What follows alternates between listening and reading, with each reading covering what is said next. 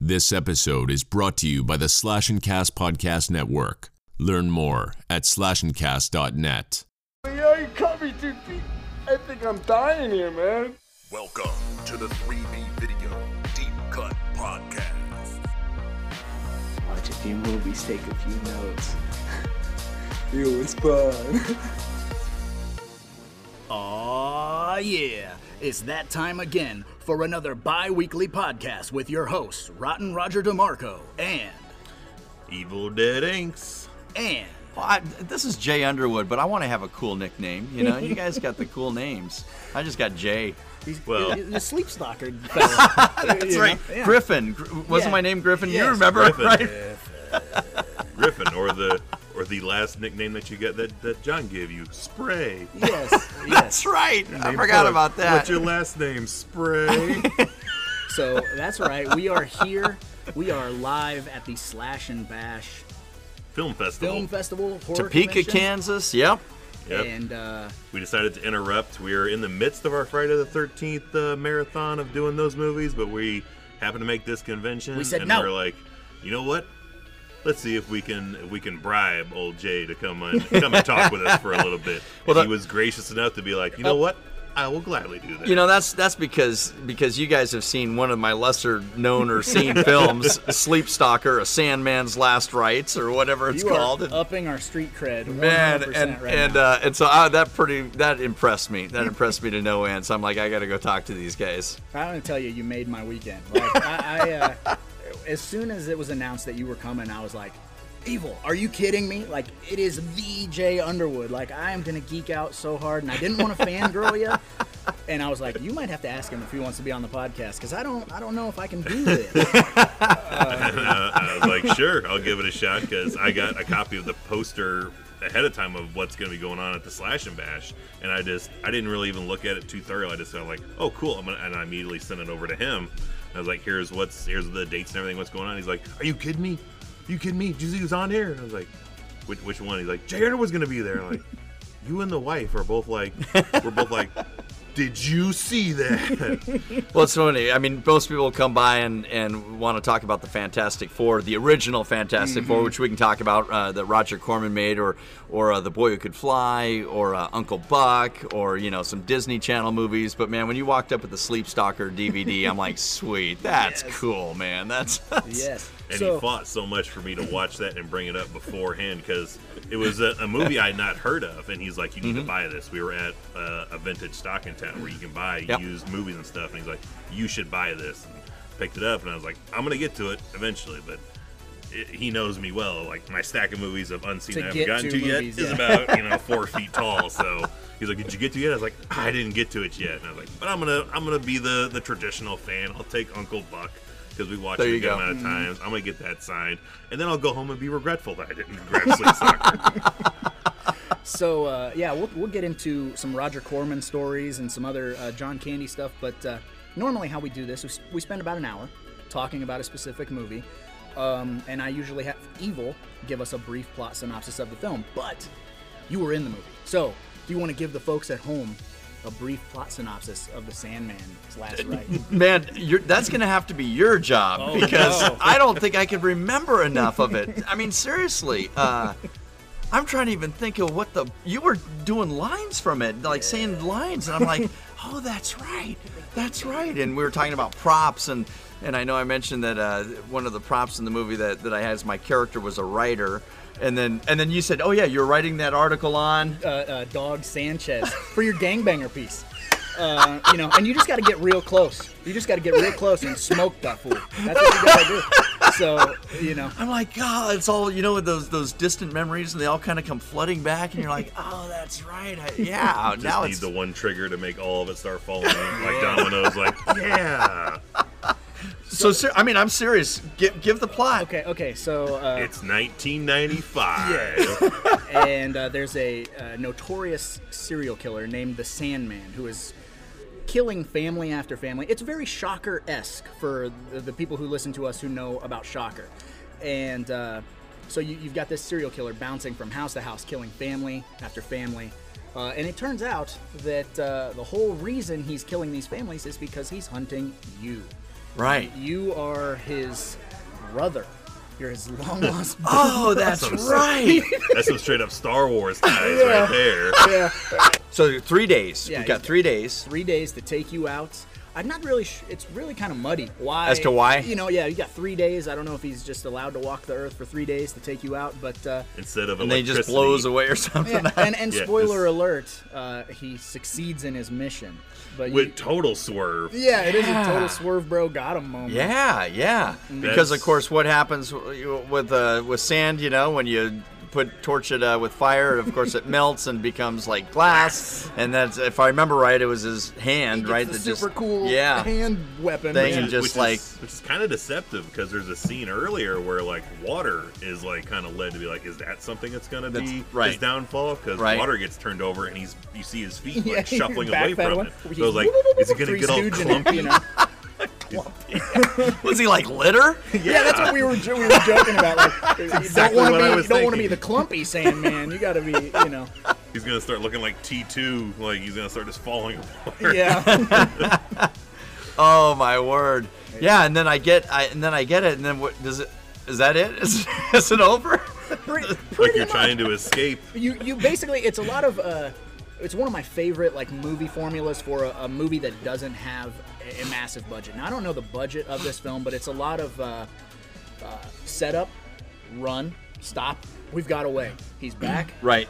We have a little altercation. Another cast member gets bumped off. We run. We stop. We've made it. He's here. You know what I mean? It's very formulaic, but it's so much fun. Like Good. super. It's one of my favorite movies. I grew up watching it, and any one of my friends that would come over, I'm like, sit down, shut up for an hour and a half. You've got to watch this movie.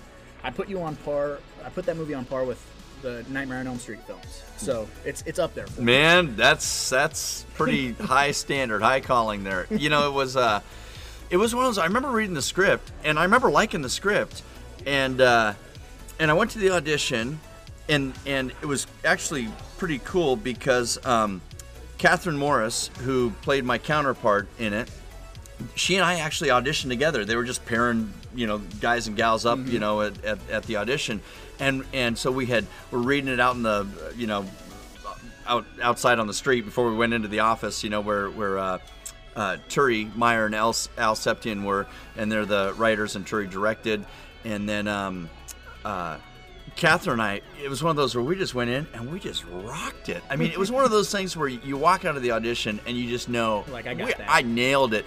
Yeah, well, and you go, and if I don't get it, man, I feel totally good that we did. I mean, we just both knew it. And yeah, but it was one of those where Turi said afterwards, he goes, yeah, you guys did. I mean, it was just so obvious. You had the chemistry going and just everything, and boom.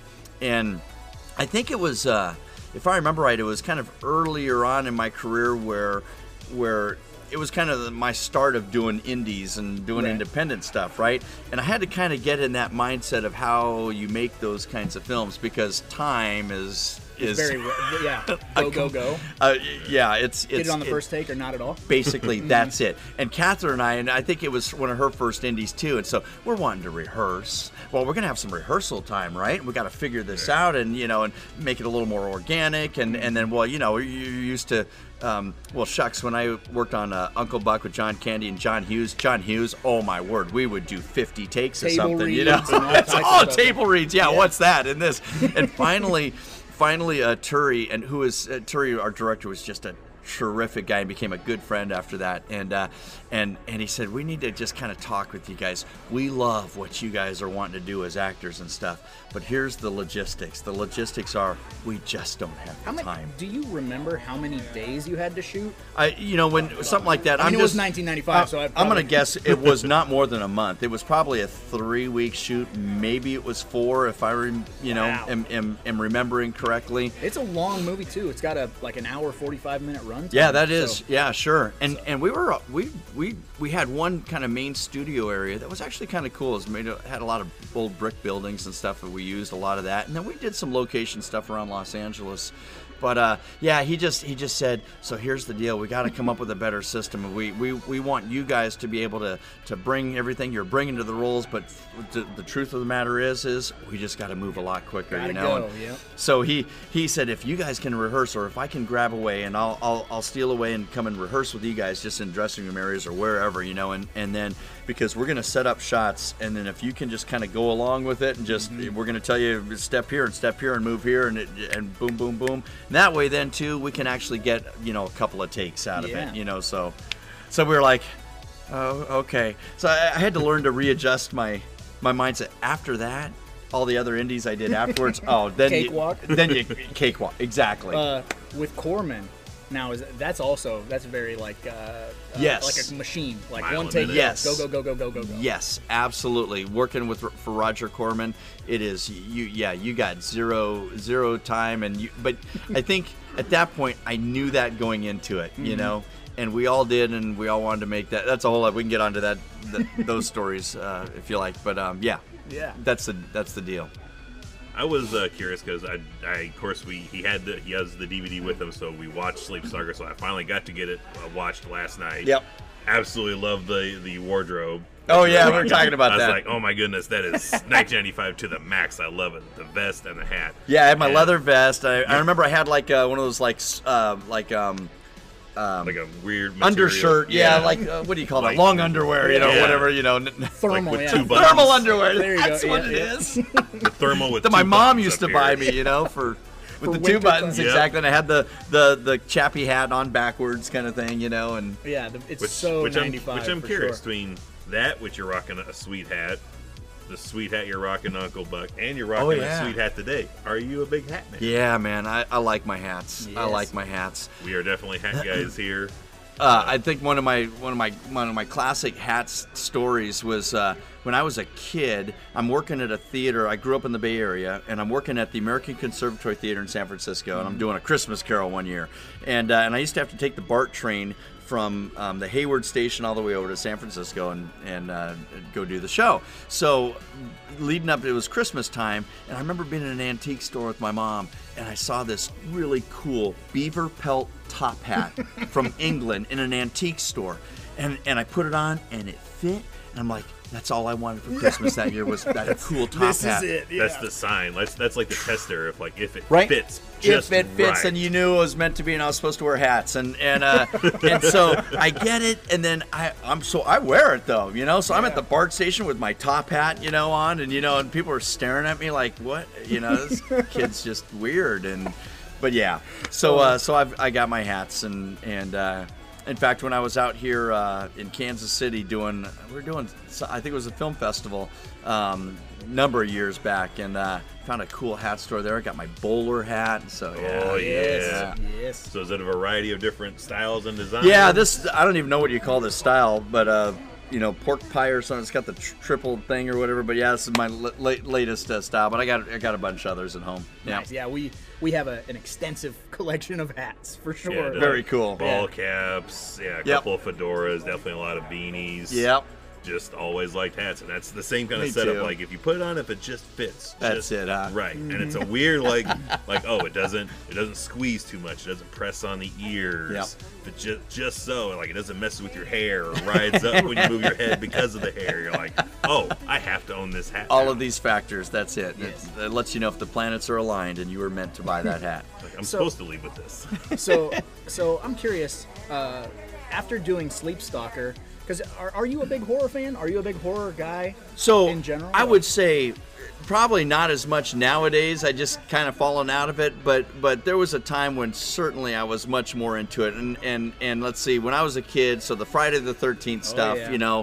I mean, going back to the original, I remember watching Friday the 13th Part 3 in 3D on Hollywood Boulevard in Hollywood with this wild and crazy audience at like midnight. That's I mean, that's the way to bonkers. see something like that. Yeah, that's wild. Yeah, I was just curious because you did Sleepstalker, Yep. and then you never really kind of dipped your toe back into like pure horror. No, let's see. The only other, I'm trying to think what I would have some had in the X-Files. can. So I did X-Files and Millennium, but those aren't like real horror. So there was one I did called Son of Darkness to Die For Part 2. The original one was it's vampire type series, but pretty on the horror, you know, and side. And then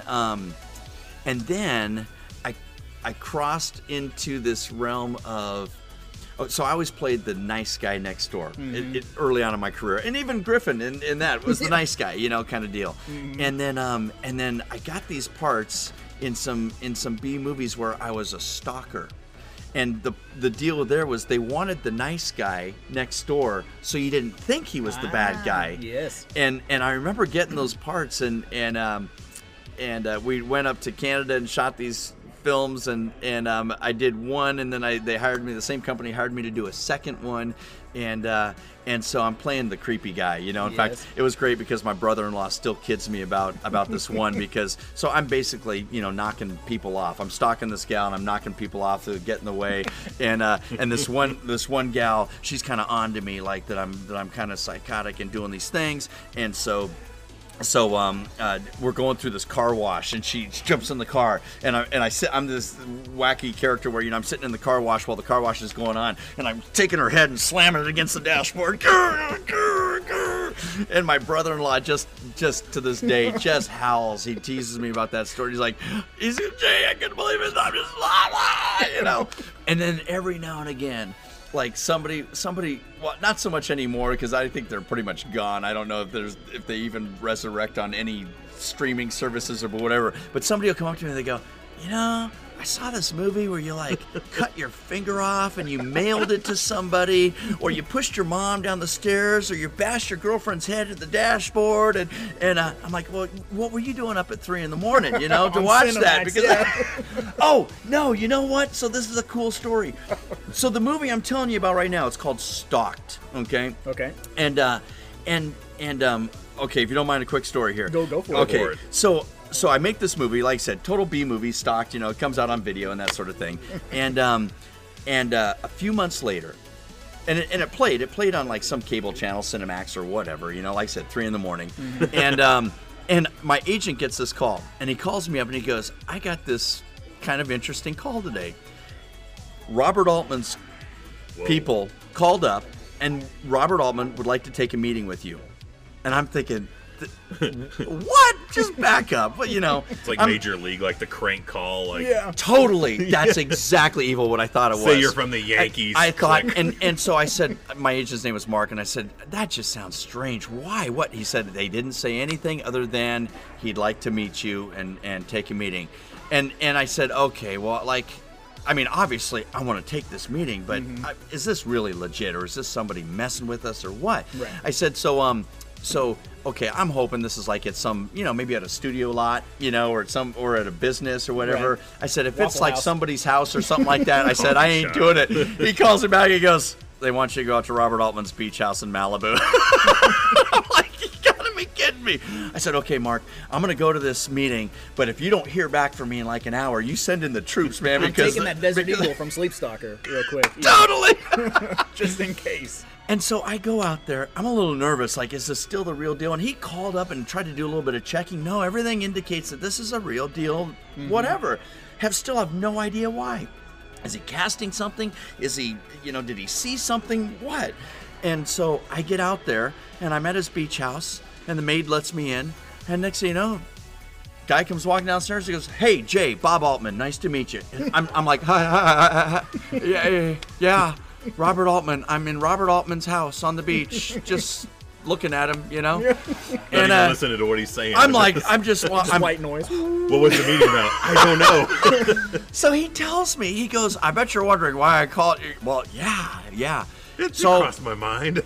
I'm sitting there. I'm laying in bed one night with my wife. And it's late night, and she's got the TV on or whatever. Oh, no. And she's got this movie on that you did called, you played like a stalker? Whatever. I thought Robert Altman saw this B movie I did called Stalked. And he goes, and there was something about it, though, that we just found ourselves watching it. And he goes, and she said, my wife says to me, he's pretty good. You should put him in something, you know? Nice. And so at the time, he's prepping a movie. He started producing movies with I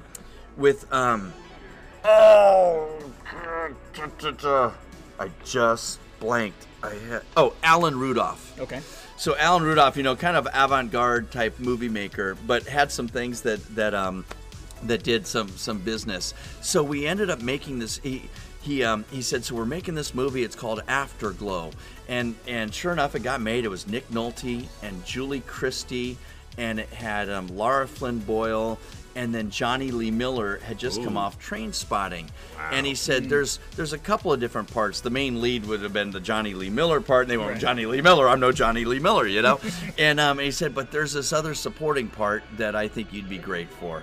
And so he said, so great. We talked for a little bit, and he said, well, I'll just kind of keep you posted, and, we'll let you know if something happens and whatever. And I walked out of there, at least I figured with a great story, Yes. And sure enough, like a month, 2 months later, whatever it was, we get a call. Yeah, they want you to come up to Montreal and shoot this movie. And so next thing I know, I'm on the set. Actually, next thing I know, I arrive there, and they invite me to dinner. And they're treating me like I'm kind of one of the main cast, I mean, there's Nick Nolte, there's Julie Christie, Lara Flynn Boyle, Johnny Lee Miller, Alan Rudolph, and Robert Altman, and myself. And I'm like, okay, what's wrong with this picture? I'm definitely the odd guy. You're like at that point where you're like, they're gonna find me out. Like, Totally. I say that all the time. I'm like, you sure you didn't hire me like just to do craft service or something? You actually want me in your movie? Now, if you could just go back in time to when you're actually filming the head going into the dashboard and go, this is going to lead to the Robert Altman meeting. Pay off in the long run. See, but what are the odds that something like that, you take a chance, you do funny. this odd, quirky movie, and it leads to something. I totally forgot about that story until I don't know, until we started talking about Stockton and whatnot. Exactly, Eve. I mean, how does that work? Yeah, this is gonna lead to bigger and better things. Thump. Cut my face. This is for my future. Yes. Glorious. Oh my goodness. Wow. Yep. Yeah, but that's where that ended, And then Robert Altman dies, and there's no more jobs for Jay. So You don't act anymore at all? You stepped away. When did you step away? Somewhat. So I just at some point.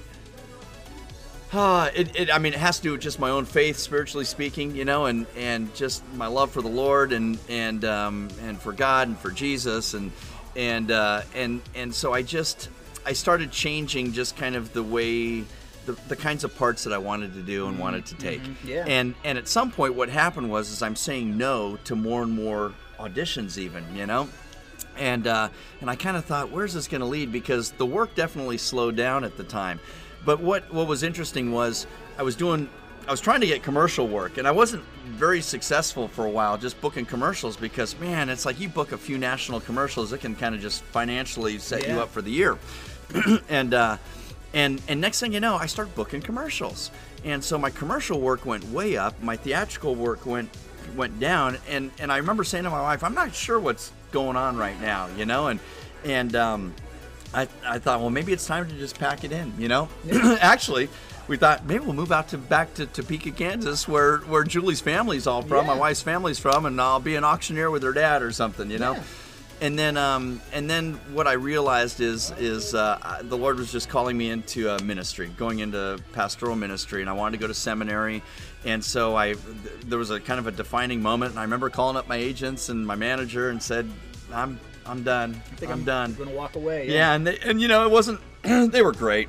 It wasn't like a super surprise to them because I had already been saying no to a lot of things, and so they said, no, we get it. We kind of were seeing some changes and things there, and they were neat folks, people that I had been with my agent for probably 20 years, and he was just a good guy that stuck by me through a lot of stuff, and so I went into ministry, and so basically now I'll do the oddball faith-based film, or a friend of mine runs the film department at a Christian college where my kids go in Los Angeles, and he likes to when they make student films, he likes to put the students in kind of real life working situations, and so he'll round out the crew or even the cast with working professionals, so that they get a chance to work with and see what it's like to be on a professional type film set versus are your kids acting? Let's see. No, I have my second one down. We got 6 kids between 8 and 24. My second. Yeah, there's a spread. My second one is finishing up film school, but he's behind the scenes. He's working as an editor for a YouTube channel right now. Nice. And that's one of those things. My wife and I, if you told us that, yeah, your son will be actually paid, to edit a YouTube channel, right? You would be like, you gotta be kidding me. Right. We don't pay our editor for such things. So if we rewind, let's go to what happened. Like, when did you decide? I think I want to be an actor. I want to try this. Was that is that a family thing? Was that like, were you born into that? Yeah, no.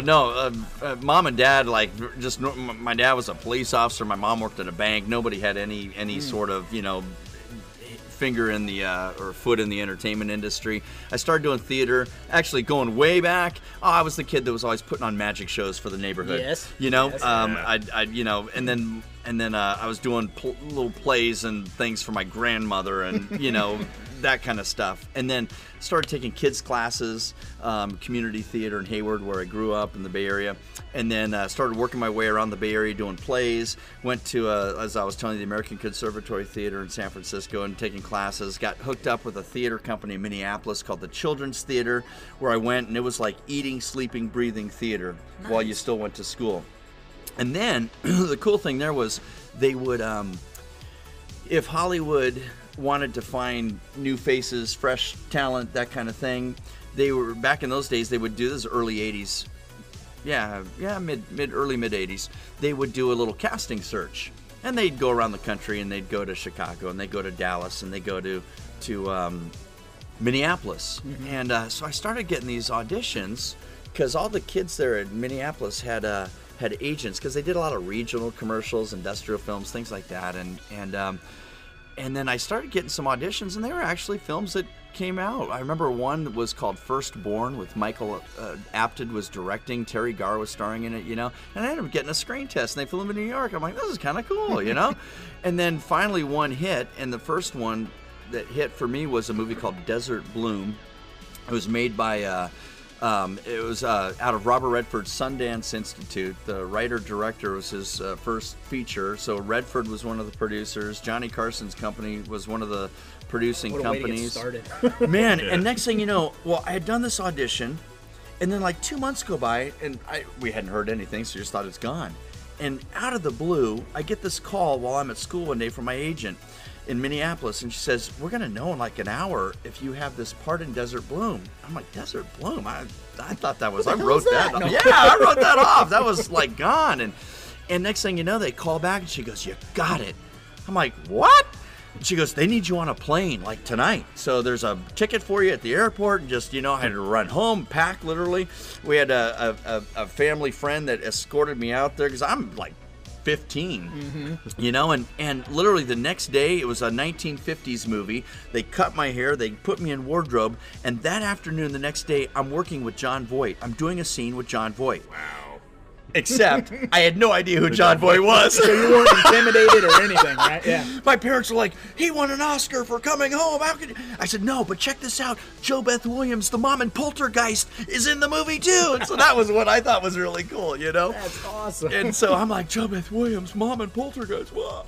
And Ellen Barkin was in it. Just some great actors. And the main girl, because it was kind of a coming-of-age story, 1950s Las Vegas, when they were testing the nuclear bomb out in the desert, right? It's kind of an art house film, and Annabeth Gish was her name, and she went on to do all kinds of stuff. She's local, right? Is she? Iowa. Yeah, she's from Iowa. Because she's been a guest at Crypticon and stuff. Oh, and yeah, probably. Very local, yeah. She's done a lot of stuff and had a great career. And so she and I had both auditioned in Minneapolis and then got these parts. So I played kind of like her, it was a supporting part, like her little boyfriend. And John Voight's her alcoholic father and blah, blah, blah. Oh, nice. But yeah, so that was the first big deal, yeah. And then so I make the movie. I go back to school in Minneapolis, and then and I start auditioning again. And then this movie called The Boy Who Could Fly.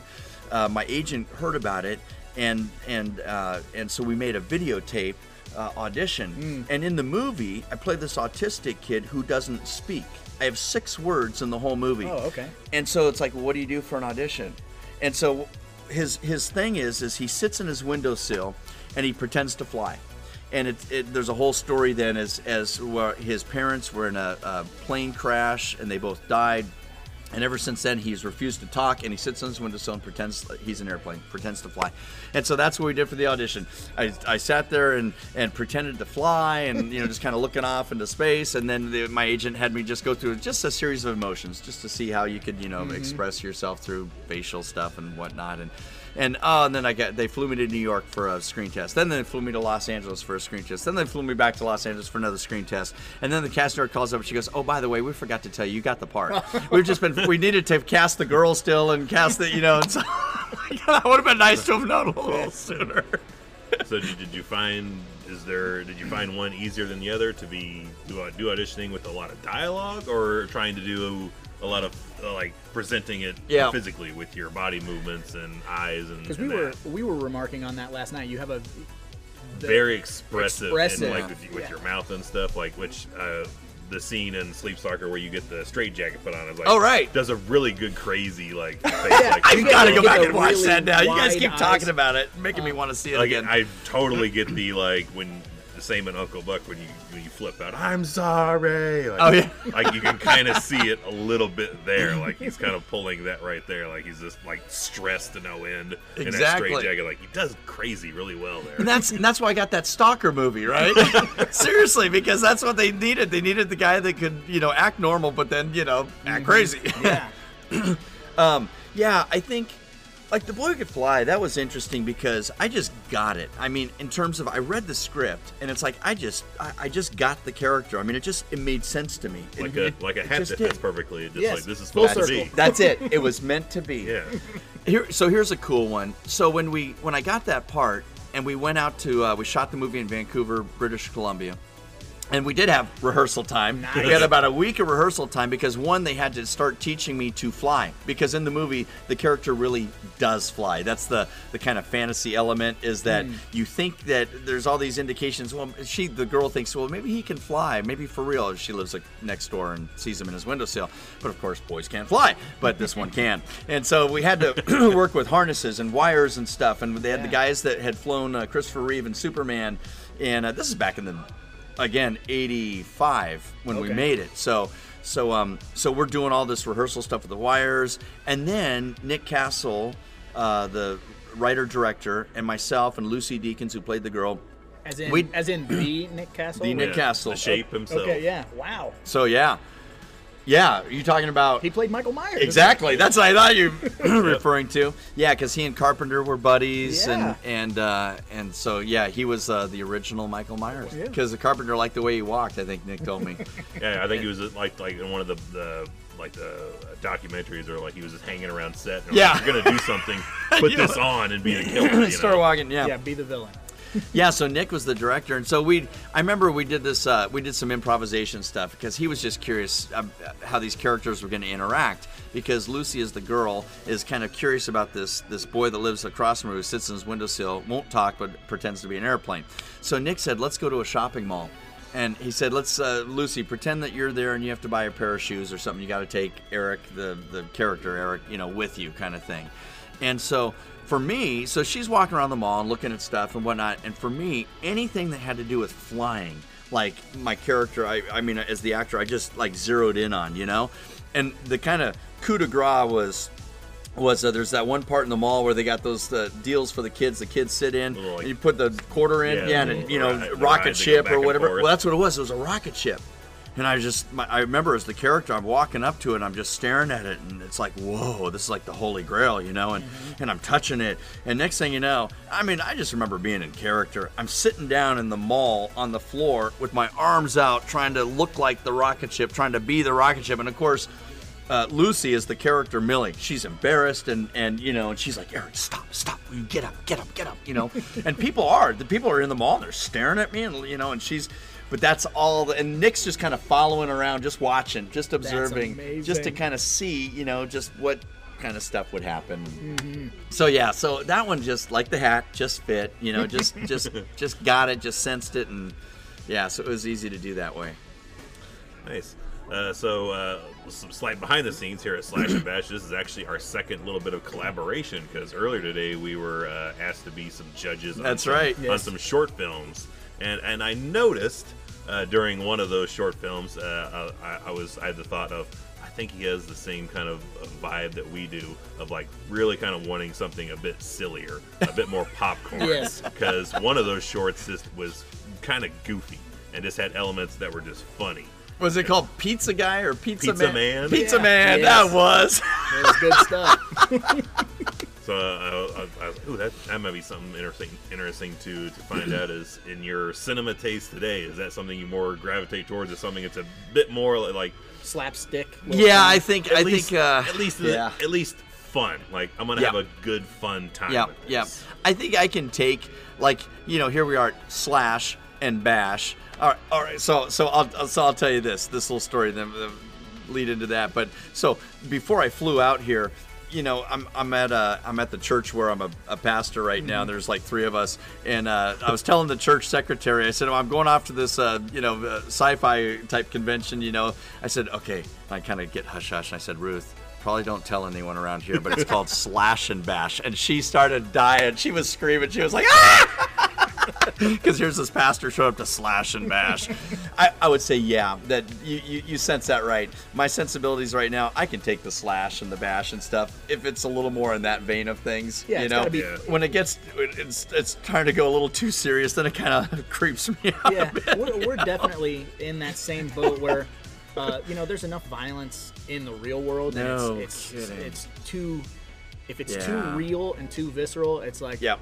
I don't need that. Pass. We're Yeah. gonna, But Yep. if it's over No. the top and it's silly, if someone gets hit with a then we're hammer winning. and 42 gallons of blood shoots out of their face, we're like, sold. I can take that. Yeah, that's not real. I'm Yeah, having a pizza good guy time. did, an old couple trying to off all the pizza delivery people, and by turning them into pizzas themselves. I think that I could do that. Yeah, it's definitely in our wheelhouse, our sensibilities. We just like we Yep. like cinema to be fun, to Yeah. be we definitely I believe in the Joe Bob method of like the worst aspect of a movie is for it to be boring. Yeah. And if it's fun and entertaining Yeah. and not like there's at the time and the place for realistic biopics and stuff like that if you're in the mood for that. Yep. But we're a lot of time we just like just put something on it's fun. Just have a fun Yeah. time you can laugh at, even if it's supposed to be a horror movie or a comedy or action. Like if it's just fun to watch, then you can put it on any time. Yeah, I anytime agree. cinema. And movies, they can serve all kinds of purposes. And like you said, there's the biopic, or there's a historical aspect, or there's things that you can learn, or certainly things that are thought provoking and whatnot. But I think I would say too, for me, it's escape, right? I mean, so shut your brain off. And exactly. We've got real life, and it's intense. Yeah. So much of the time, and to be able to go into a movie house and have the lights go down low, and you just kind of get lost or immersed in something that can be a little more, whether it's fantasy or whether it just takes you away or whether it makes you laugh or whether I'm all for that. Yeah.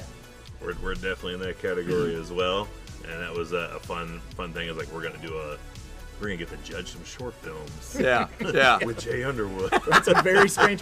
Like that's that whole thing about you like bashing that head in, and being like, this is gonna pay off later. Like 2 years ago when I'm like, hey, you want to build a fake video store and maybe make some short films, and then now we're sitting here and Yeah. we're like, Yeah. I'm like, I'm doing a podcast with Jay Underwood.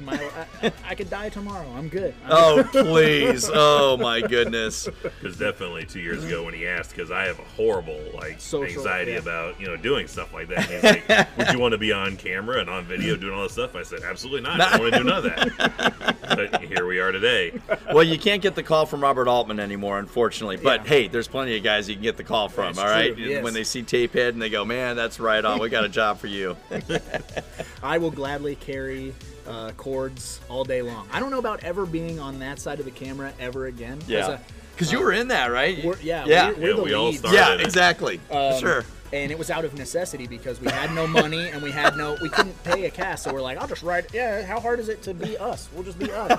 And then as soon as There you go. I'm not kidding. 7 months of rehearsing lines, and then we're like action, and I'm like, what's my line? oh, hello. Yeah, like- I got you. Reading the Who was line. directing? Were you guys directing too? I directed it as well. Yeah, he's the director. I always wondered how that director. works. So do you say action, then you do your lines, then you say cut? Yeah. Yeah. It was a nightmare. And I told my wife, because my wife is the cinematographer. She's the director of photography. She's a professional photographer in general. Yep. So I told her, the next thing we make, I'm standing right next to you. I'll be looking at that monitor going, say that again, please. One more. Just say it again. I'm never gonna be on that. First of all, I'm not the most handsome man on the planet, but I was still making, when I started out making movies, that was still right before they really had monitors as a regular thing, because nowadays, for those of you who don't know, exactly, Video Village, the director, everything's, tied in with cables, and they can sit, a mile away and watch each take kind of thing, and they're zeroed in on the monitor. That was back when the directors actually were watching you live and trusting the camera guys that they got the shot or not, Yeah. Not Better seeing been in focus. seeing the box. Not seeing it. Yep. But we hit what time are we at? Where We're at about 40 minutes, so we could do our best attempt because, like most of the time, we're gonna pick and do a movie, and we very much like to just leave the topic and go other places. Sure. So Yes. we will totally title this the Talking Sleepstalker with Jay, or just Hanging with Jay. But would you be interested to hear a couple of people who didn't like Sleepstalker? right in your face on the spot. No, I think I'd rather stick with those that liked it. If you believe the good reviews, then you have to believe the bad reviews, right? Right. So see, you're striking a chord in me, because when I was a kid, and I remember I was doing a play in Oakland, and I was doing Oliver, and I was cast as Oliver, and I will never forget. When the Hayward Daily Review, my own hometown paper, does a review on it, they said something about, well, Underwood was, fine for the part until he opened his mouth and his singing voice was painfully inadequate. And then they went on to say, one hopes that it was only opening night jitters because he seemed more sure of himself with the choral numbers. I mean, I could still remember these words, right? And it's okay, all right, go ahead. Sticks and stones, but words Read will the hurt Sticks forever. and Stones about Sleepstalker. There's only a couple, because it's actually the reviews I'm pulled up. It's actually it's a 4.2 out of 5-star rating. Boom. So it's a very high rated for what's out All there. right, And there's really only a couple. There's one that's super long, which I don't really. We don't do the long ones. Don't do the So long I'll ones. just do these first two. Or The first short three and here. sour ones, right? Yes. This is Yeah. not short and sweet. Because part of it's like any movie we talk about is a movie we enjoy or are new to and enjoy. So when we go to because I'm a big Nightmare on Elm Street fan, so when I go and read people who hate it, you just read those super hateful words, and it takes all the steam out of it, takes all the power out. All right, of it. go ahead, We're Evil. laughing at Go it. ahead.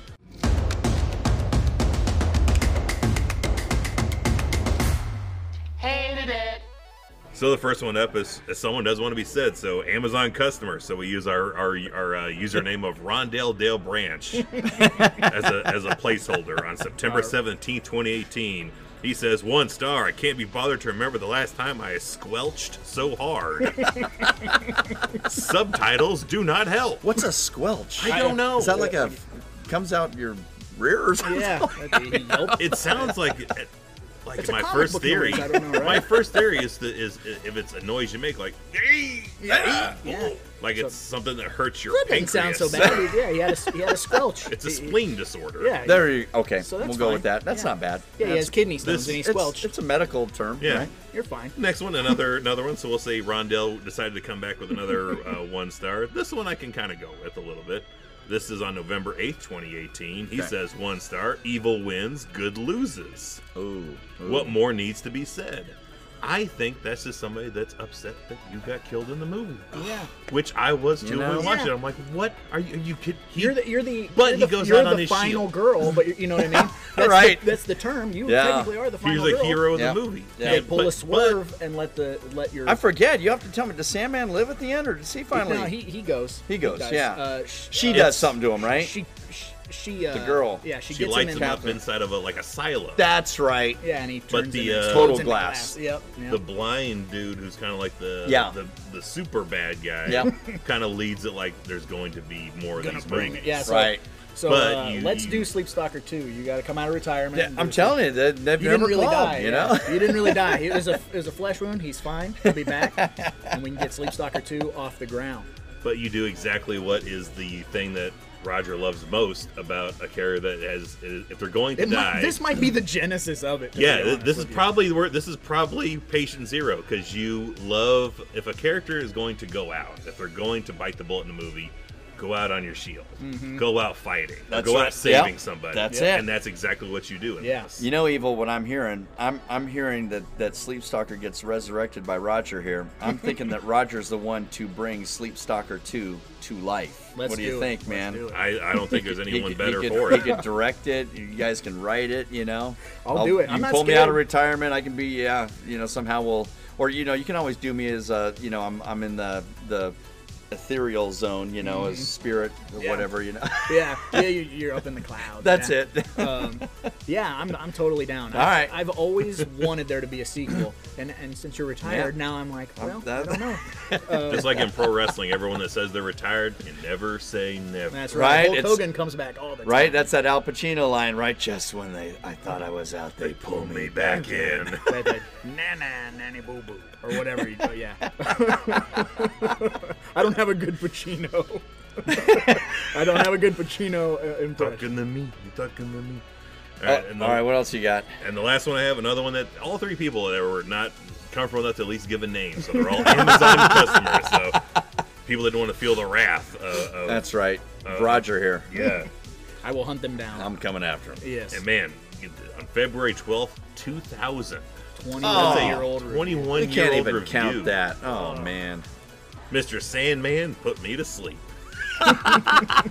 That's funny. An obvious recreation of Shocker, which was Wizard of Oz compared to this movie, where a family killer is put to death but comes back to life in a form of sand and goes after someone he knows for revenge. Incredibly poor quality, low budget flick is unconvincingly boring and unentertaining. Oh, Some low budget. Wham. Some low budget fans have forcomingly given this far more credit than it deserves. They can keep it.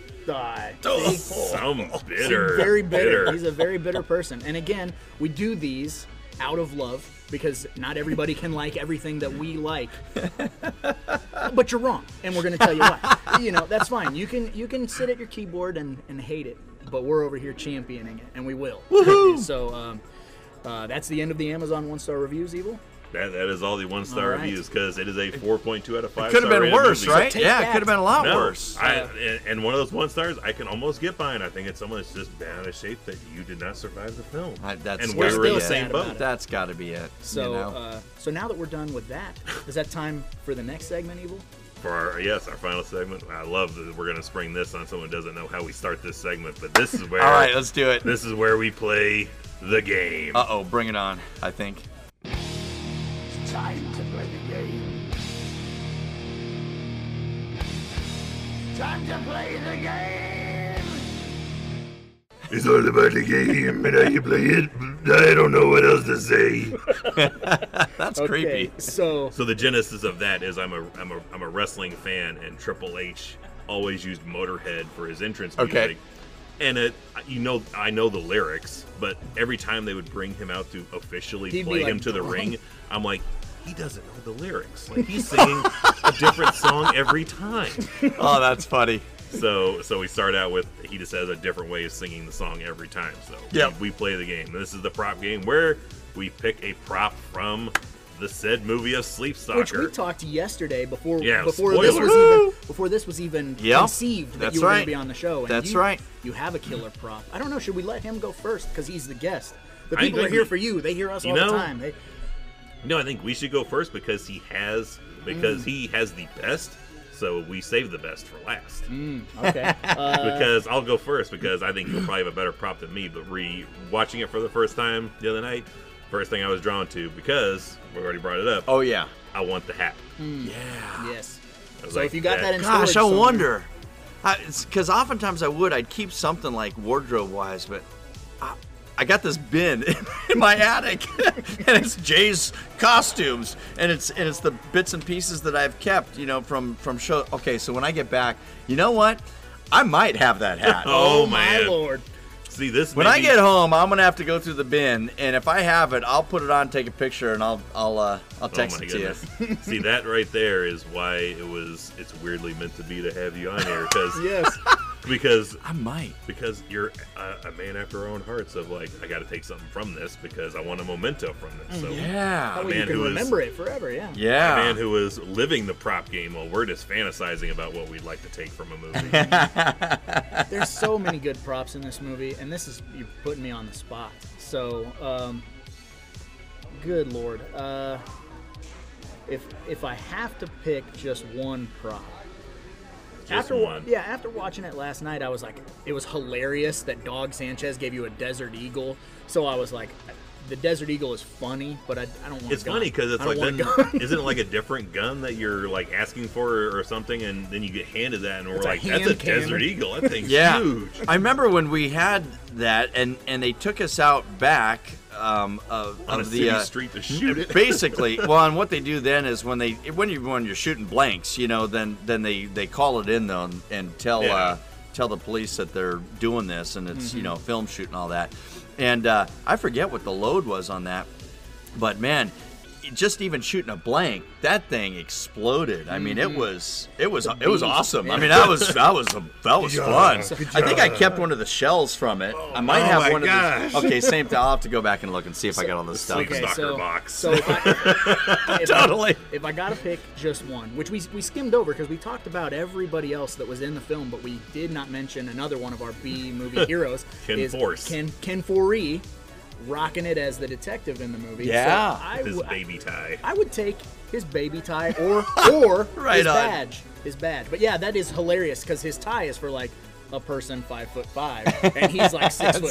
So his tie is like this big. It's like that does not fit. It's hilariously wrong for the body. Yeah, That's good. That's my fun joke to have on him. Is I bought a Texas Chainsaw Massacre 3 poster, and he has his name is misprinted on the poster. So instead of Ken Foree, it says Ken Force. Oh, that's good. Like, don't bring one of those Force. Ken Force posters to me. So now I don't even. That's good. He's not even Ken Foree anymore. He's Ken Force. Yep. All right, so as far as your prop, even though you probably have a treasure trove of them in your attic. Yeah, so from Sleepstalker, the cool one was they had it, and I don't think it was intentional, but they when in my apartment scene had an Underwood typewriter. And of course, my last name being Underwood, you know, I thought, oh man, that's cool. They did that for me, Underwood. Yeah, exactly. And so at some point, I think Turi said, so I think you should take the typewriter, you know, with you. Too. And I said, seriously? And he goes, yeah, take it, it's yours. and so Getting that on a plane. that's the thing, man. my Have you gosh, I guys didn't think those about old that. Underwood typewriters? They're stinking heavy. It's an antique. I mean, it's heavy. And so that was, you know, I can't remember if I was. Yeah, I'm married. I was married at the time, and so then I bring home this heavy typewriter. You know, we got it on display. Well, then we move. Oh, you're gonna move the typewriter? I'm gonna move the typewriter. Of course, I'm taking the typewriter. And this thing gets moved all over the place, you know. And then we were up in Northern California, so it gets moved up there. Now I got it back in Los Angeles. It moves back there, and my wife's like, "You ready to get rid of that?" I'm like, "No, I'm not ready to get rid of it. Of course not.